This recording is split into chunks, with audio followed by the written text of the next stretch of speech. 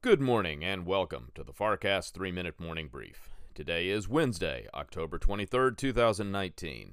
From Washington, D.C., I'm Harry Jennings. U.S. markets traded slightly higher most of the day Tuesday, but fell in mid-afternoon and closed on the lows. The Dow Jones Industrials gave up 1/8%, the S&P 500 3/8%, and the Nasdaq Composite lost 0.75% in value on the day. For the day, the Dow lost 39 points to close at 26,788. The S&P 500 shed 11 points, finishing at 2995, and the Nasdaq Composite Index fell 58 points, closing at 8104. In headlines, the UK Parliament approved Boris Johnson's withdrawal agreement from the European Union in principle, but defeated a motion to bring all enabling legislation forward in the next 2 days. Opponents say the deal is too complex to be adequately debated and amended on the compressed timetable. EU President Donald Tusk has stated he will recommend all 27 EU nations approve an extension to the UK's withdrawal. In sports, the World Series got underway in Houston, with the Washington Nationals winning Game 1 5-4 over the Houston Astros. This is the first time in 86 years that a Washington team has played in the World Series. In overseas markets, Asian indices were generally lower, with Japan's Nikkei again bucking the trend and finishing the day up 0.3%.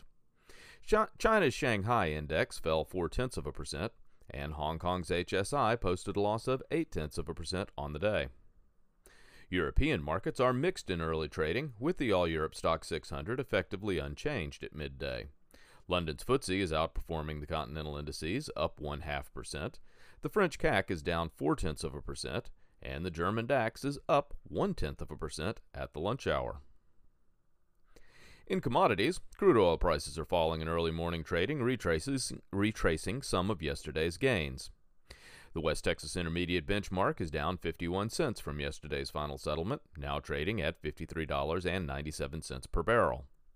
Gold prices are moving higher, up $7.80, to trade at $1,495.50 per ounce. In bond markets, U.S. Treasury yields are moving lower by 2 to 3 basis points.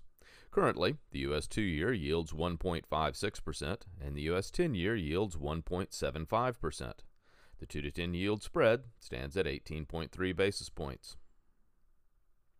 U.S. futures have traded in a narrow range through the night, and with 3 hours to go before the opening bell, the Dow Jones Industrials, S&P 500, and Nasdaq Composite all have implied opens roughly in line with yesterday's closing prices.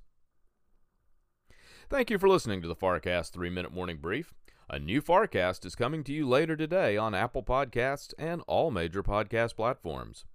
Today, Michael Farr welcomes Dan Mahaffey and Lester Munson to discuss the changing face of American politics and international policy, and what the implications are beyond an election cycle into the long-term health of the economy.